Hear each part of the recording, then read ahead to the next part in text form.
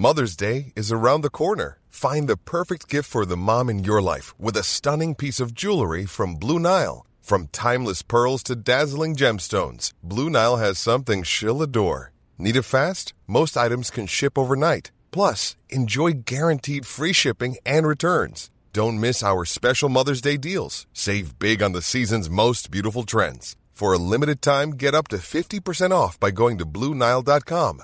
That's BlueNile.com.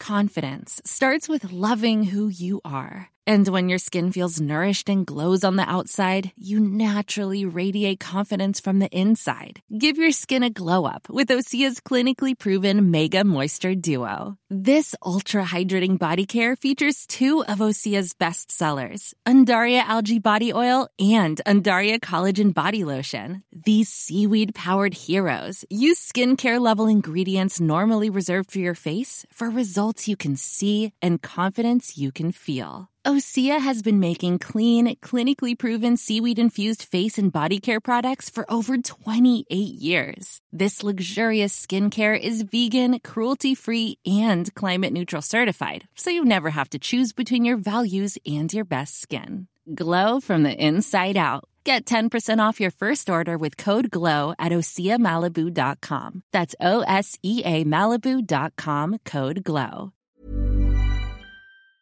I certainly have, Michael. It's been a very, very busy 12 months as County Board Chair. And, I suppose we're in extraordinary times. And here in January now, just over the Christmas period again, the COVID situation is very much part of our lives and our sporting lives. But apart from that, I suppose we started off this time last year. The first quarter of the year was taken up in preparation for the new Rebels Bounty draw. And then gradually we got into the mode of National Football League, very important games in Football League, 3 key games at the time, and also in Division 1 of the hurling. And then we moved into the championship year at inter-county level. And I suppose, this time last year as well, we had, I suppose, anticipated scheduling the then outstanding 2020 games, maybe around the 7th of March, those significant number of championships, 6 I think in total, which had to be completed for 2020. So there was a lot of uncertainty. I think more uncertainty then than there is now. So that was how the year evolved. Rebels Bounty, championships being finalised, championships being played, and a very, very busy inter-county summer. A small lull then after that, and then a really cracking domestic championship, which took us right up to, I think, Friday the 17th of December with Dripsy and Randall Ogue in Páirc Uí Rinn. So yes, it's been a fast-moving year. It's been very enjoyable. It's been very challenging as well. Because I suppose the perception, Mark, would have been among the people out there that you are inheriting a poison chalice between the issues surrounding Páirc Uí Chaoimh and the debt, and obviously the issues surrounding COVID. Certainly, COVID, I suppose, was the big unknown for all of us. I suppose, Michael, I've been involved in the county board since I think the end of 2008.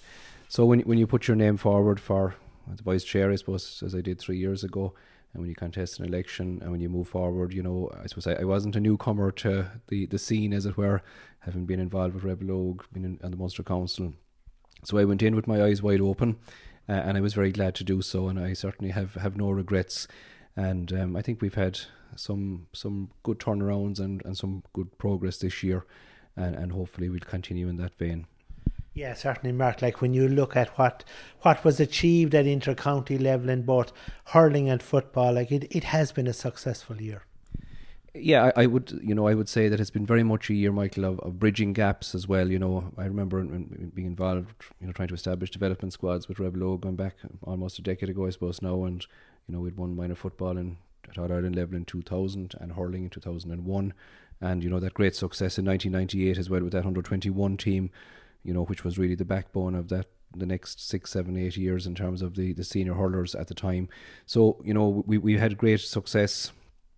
On the 23rd of December 2020, winning a Munster under-20 hurling title in freezing cold conditions in Páirc Uí Chaoimh against Tip, and working through to that really, really important final on the second Saturday, I think 10th of July in Nolan Park against Dublin. So we we made history, I suppose, as well. And when you bridge those gaps, when you achieve success, you're moving on. You're looking into a new championship, and similarly with the under-20s of 2021 and the minor hurlers as well. Winning through comprehensively to All Ireland, All Ireland silverware is very, very important.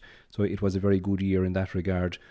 And I suppose it got, it was very busy, and it got better as the summer went on, right up to, the end of August. Because I know for a lot of years people would have questioned the merits of those development squads and maybe not producing the goods, but maybe we've turned the corner now in that respect.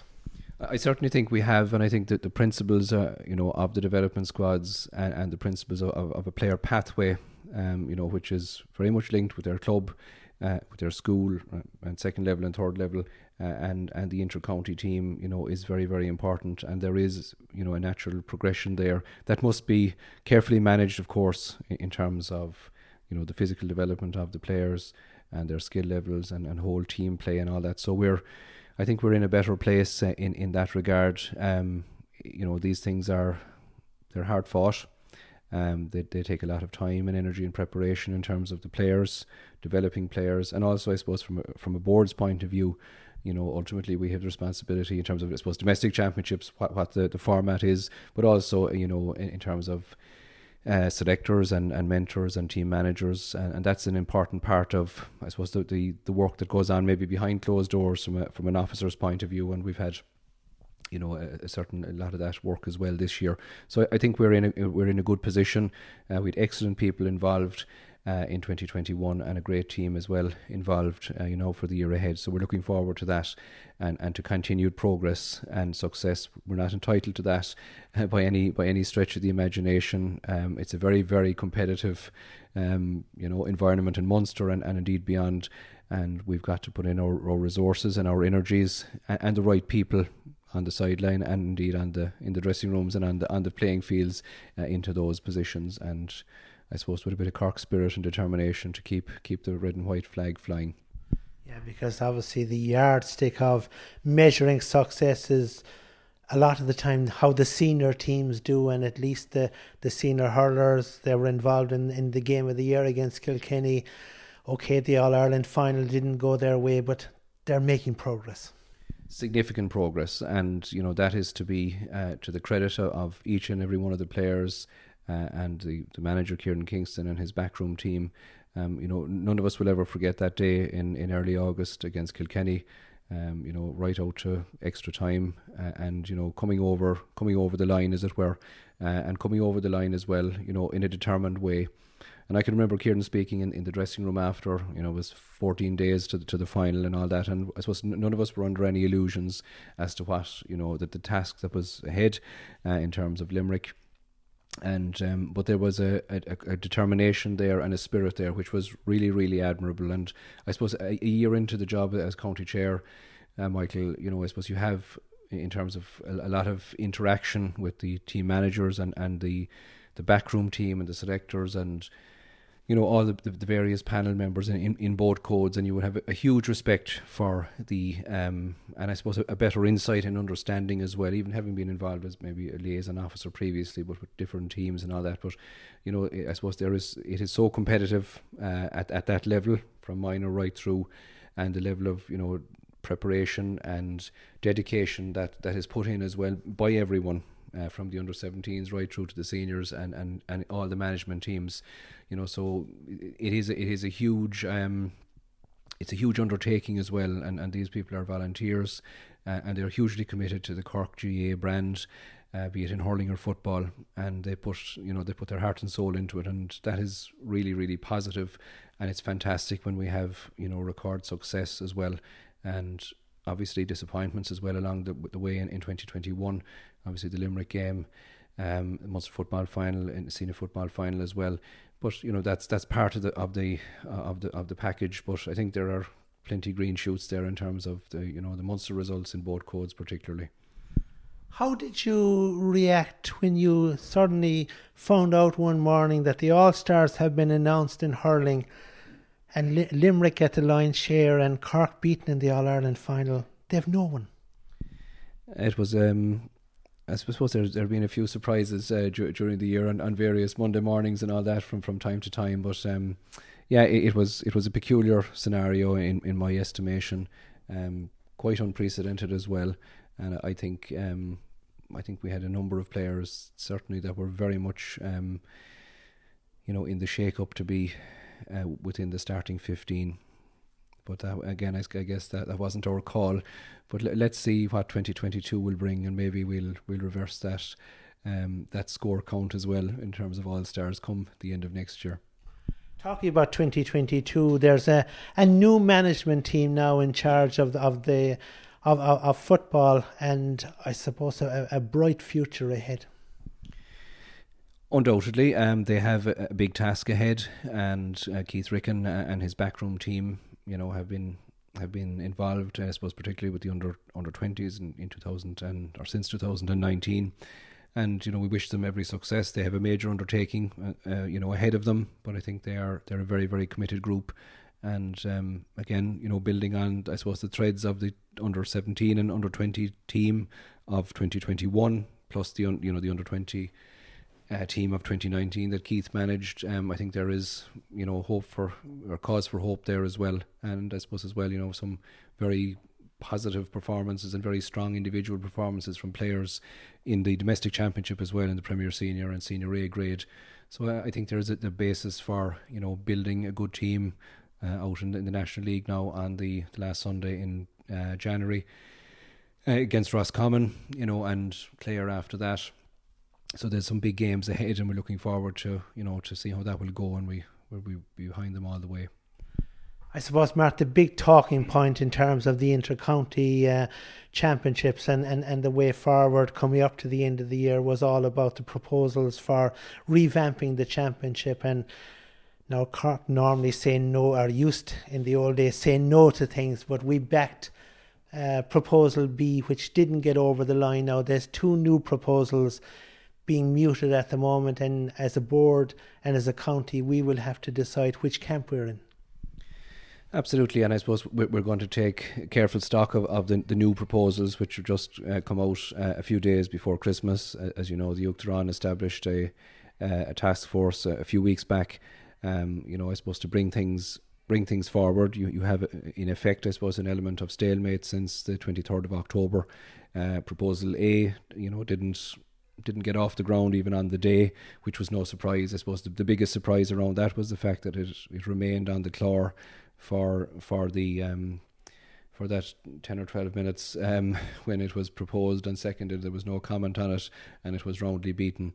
And there was a very, very lively debate in around Proposal B, which we would have, I suppose, enthusiastically supported. And we had considered it, in great detail. And I suppose we felt that it was a good pathway for the championship, full stop, but also from our own point of view as well. But it wasn't to be, and ultimately now we've got to decide between the two new proposals, and we're going to take, I suppose, our time, between now and February. It will be, the status quo as it were for 2022 anyway.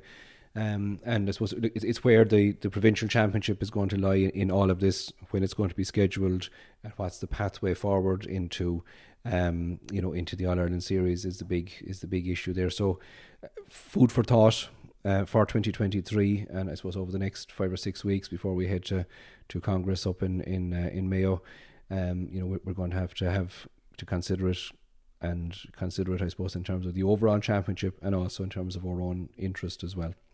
Obviously the message is coming loud and clear, Mark, that things can't stay the same. Certainly not, and I mean that applies, I suppose, in all sporting organisations. It applies in all our lives, in all our work lives. In terms of, I suppose, the last few years. I suppose we've all become used of meetings on Zoom and Microsoft Teams and other ways of communicating and doing our business as an association and right across, I suppose, society. And the format of championships, be it the domestic championships or inter-county, that also comes up for regular scrutiny, and rightly so. And I suppose, look, in terms, Michael, of where we've been, I suppose one of my first jobs as chairman of the CCC and as vice chairman in 2019 was to look at the championship, the championship programme and the format of the championship. And I suppose from, I think, the 9th of March 2019, there was a facilitation meeting held with representatives of clubs. And from that, ultimately, the championship programme came, or the proposal for the championship programme came. And that has been, I suppose, bold, and it has been different, but it also has been very successful. And it's easy to say that now, 2 years later.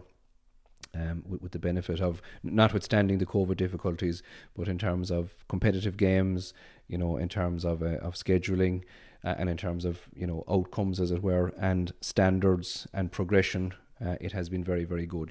So certainly we always need to be critical, I suppose, in our analysis and our thinking, and trying to maybe think outside the box, and the same will apply to the new inter-county football proposals as well, and we'll be, as a county, we'll be well part of that as well. Hey, it's Paige DeSorbo from Giggly Squad. High quality fashion without the price tag. Say hello to Quince.